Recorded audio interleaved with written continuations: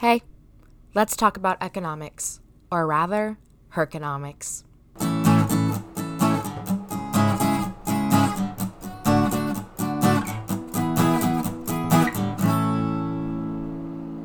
Hello, everyone. Welcome back to Herconomics, or if it's your first time listening to an episode, welcome. I'm so happy to have you here. My name is Kat Hercules, and I am your host. Today, we will be doing a concept episode talking about a topic in economics. Yes, we're talking about economics today on Herconomics, and we are going to be focusing on externalities, the ins and outs. So you may be thinking to yourself right now, what is an externality? Well, by the end of this episode, you will know. Let's get right into it. In economics, externalities are the effects of an activity that influence the well-being of non-consenting third parties. These externalities can be positive or negative. They can be benefits or costs, and they typically happen when property rights are not perfectly clear.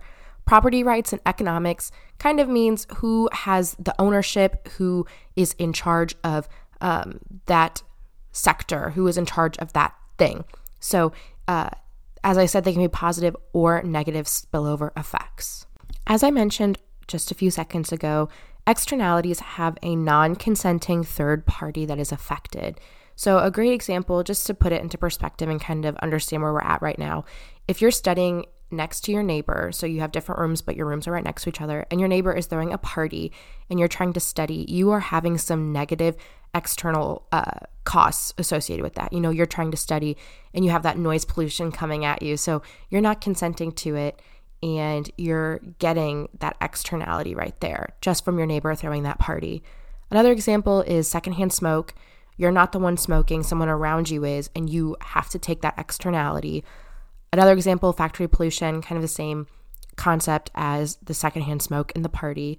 But there's also some external benefits you can get when other people do things and you may not be part of it, but you get some benefits from that. So a great example of this is the herd immunity that comes from vaccinations. You still get that benefit from everyone else getting their vaccines. You don't even need to be vaccinated, and you still get the benefit of the herd immunity.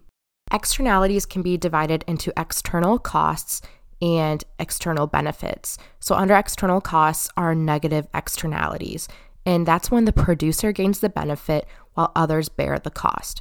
So the person that is doing the action gets benefit from doing it. So your neighbor's throwing a party. He has a lot of benefit from that. He's enjoying himself. He's having a good time. But others, the non-consenting third parties, they bear the cost. So you're studying for your test, but you have to suffer while your roommate is being loud, and you have to bear that cost of not getting great studying in because your neighbor is getting that benefit of the party. In economics, I've kind of touched on this on previous episodes. There's a huge portion of economics. An important part to understand is the role of government, the role of public policy. The government is in charge of regulating a lot of economic activity, and when it comes to externalities, there's a role for the government in that too. A lot of governments will tax or regulate negative externalities in order to minimize the effects on these non-consenting third parties. An example of a tax would be a carbon tax for companies that obviously produce a lot of carbon, which have negative effects on people that don't even use the product. And then just another regulation is non-smoking areas. There's a lot of places, most places actually, that you can't even smoke anymore because of legal reasons. And a lot of it is to minimize, again, these negative externalities. In addition to these external costs, there are external benefits, and these are positive externalities. This is when producers bear the cost and others gain the benefit. I already talked about vaccinations, but another example to really solidify this concept is education. Think of education. People pay taxes to fund public education, even if they're not going to school, even if parents aren't sending their kids to public schools, even if people don't have kids, they still pay for public education, and people still reap the benefits. And just like with negative externalities, the government also has a role in positive externalities, except instead of minimizing them, they subsidize them. So think of the education example. The government subsidizes public education.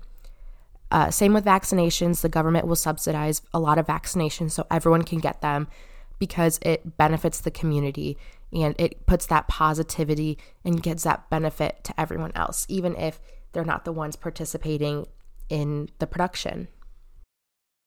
Well, I hope you enjoyed your 5-minute fix on externalities, both positive and negative.